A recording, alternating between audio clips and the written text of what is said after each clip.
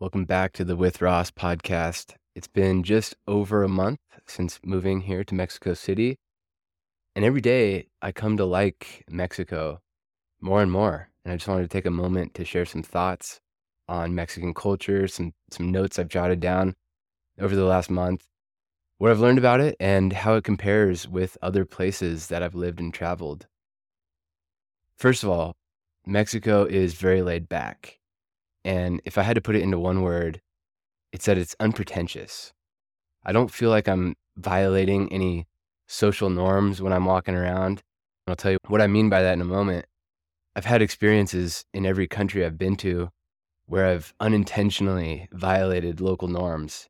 I could do an hour-long episode or a whole podcast, a spin-off podcast about embarrassing language mistakes or some other social faux pas that I've committed in different countries. I've had a lot of these, more than anywhere else, in Japan. Japan has so many layers of formality and all these manners that it's almost impossible as a foreigner not to have a few of these stories.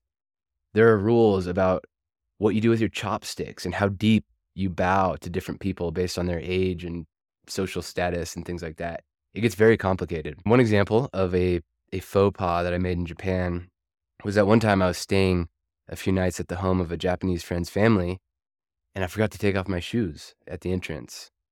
I walked through the house and a lot of words were yelled in Japanese. There was a lot of chaos from his parents until I realized my error. And then the brooms and the mops came out and the house was sanitized. And my friend reminded me, I knew it. I just, was used to wearing shoes in the house, that was not allowed in Japan. Another time in Japan, I had just arrived to Tokyo from Nepal, and I was meeting up with an American friend who was also traveling there. And I was wearing what I'd been wearing for the last few months in Nepal, trekking and various other countries, which was a tank top, tennis shoes, and shorts. We got on the subway, and we were having a conversation, talking loudly, as Americans tend to do in public. When I paused to look around, I looked up. All the Japanese on the subway were completely silent. Most staring at their phones, reading a book, and they were all dressed in black business suits. Everyone. It's like the official uniform of the Japanese businessman and businesswoman. We were the only ones having a conversation on the entire subway car, and the only ones with any color on our clothing. So that was an interesting experience.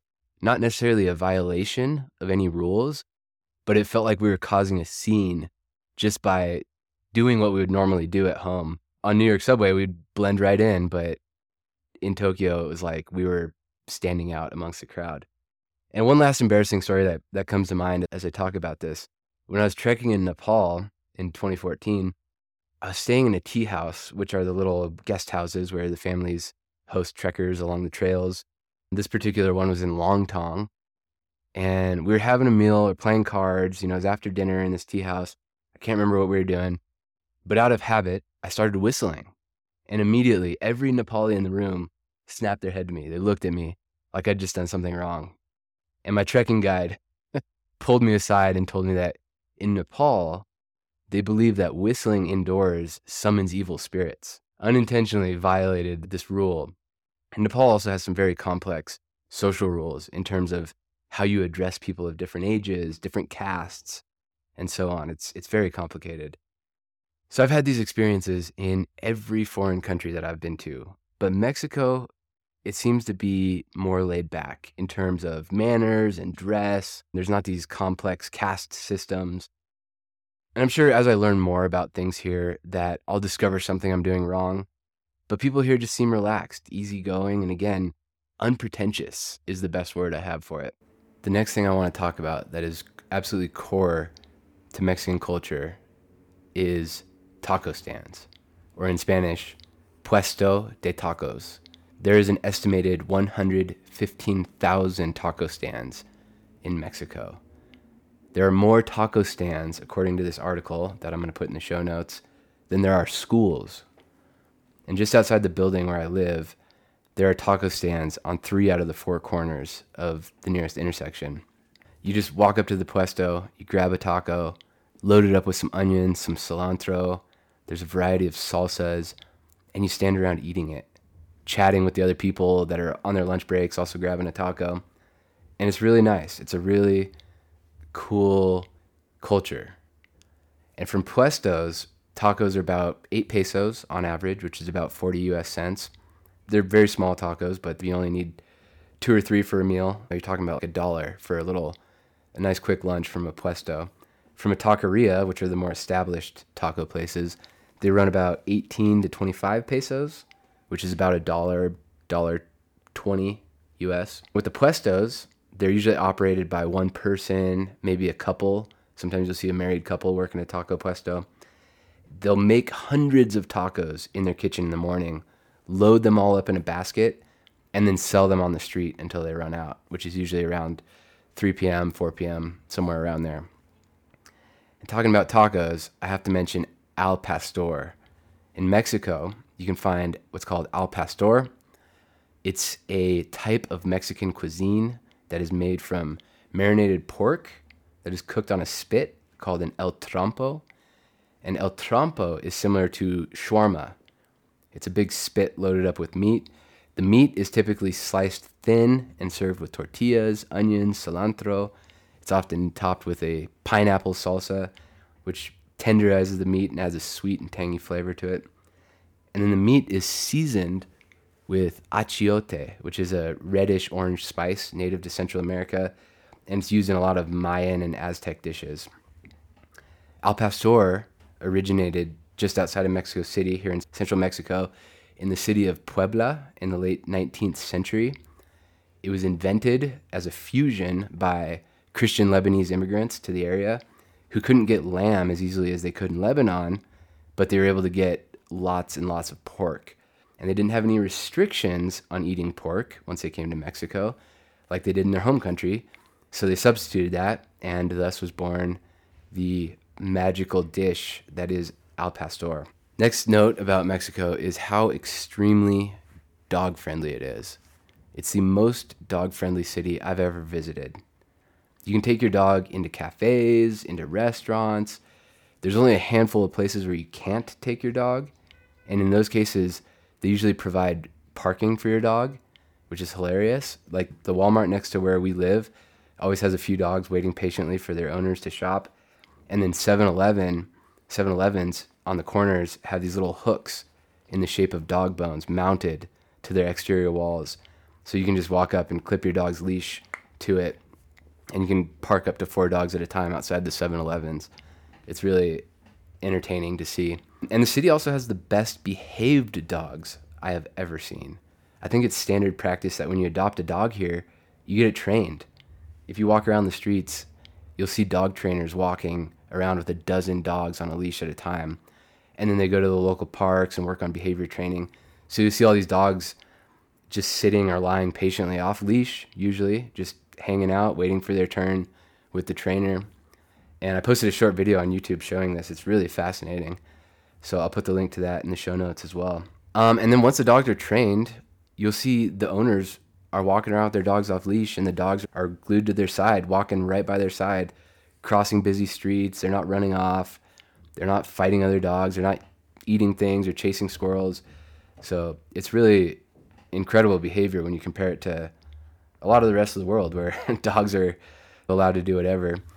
And one last note on dogs is there isn't dog poop on the streets. I haven't seen a stray dog anywhere.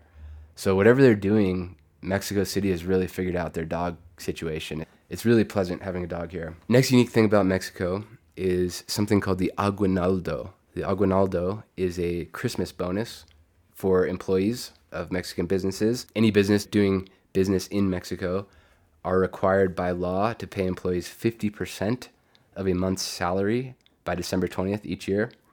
And that includes salaried employees and even contractors like housekeepers, drivers, and cooks.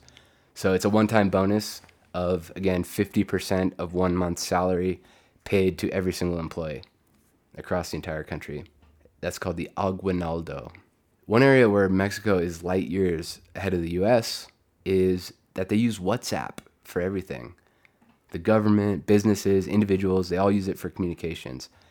You need to check your flight and get your boarding pass, you send a WhatsApp message to the airline. You need to schedule a doctor's appointment? WhatsApp. Immigration or tax questions from the government? WhatsApp. Many people and businesses in the US are still using SMS for messaging or calls from their SIM card, from their cell phone number, as if it's the 1990s. This is just one example of less developed countries leapfrogging over the more developed countries in terms of technology and infrastructure. Now, one thing I got wrong from my first podcast about Mexico City when I visited back in September is the traffic. In that episode, I remember saying traffic wasn't bad, it's super easy to get around. I need to revise that statement. Traffic can get horrible during rush hour. I've been stuck in an Uber for an hour that would have taken 20 minutes to walk. And the metro, I've been on the metro a number of times now, and it is packed with people. It's packed like sardines. And while there's some areas that are super bikeable and walkable, I've talked about those in the episode, there are also areas where it's quite stressful to be on foot, where crosswalks are largely ignored, and you have to run across the street to survive, to get to the other side. So I wanted to update you on that aspect, that my initial impression was completely wrong in regards to the traffic situation. Now, last thought on Mexico is just how welcoming it is, how welcoming the people are. I was in line in a convenience store and started chatting with the guy behind me, and we were just making small talk, talking about the Mexican holiday or whatever the weather, whatever it was. And out of nowhere, he said, in the conversation, he said, "Your house is right around the corner." And I thought he confused me for somebody else or something. I said, "Oh, no, I live up north in Polanco." And he explained, here in Mexico, we say, "My house is your house. Mi casa es su casa." So your house is right around the corner. Come anytime, have a meal, have a drink. So I was like, I understand. And that's the spirit here. It's just very welcoming. Anytime you enter somewhere, a restaurant, a store, employees say buenos dias, buenas tardes, and so on to greet you. If you're at a restaurant, strangers will walk by your table and say buen provecho, which is like bon appetit in Spanish. So it's just a very welcoming environment, and I really love it here. That's my update on Mexico City.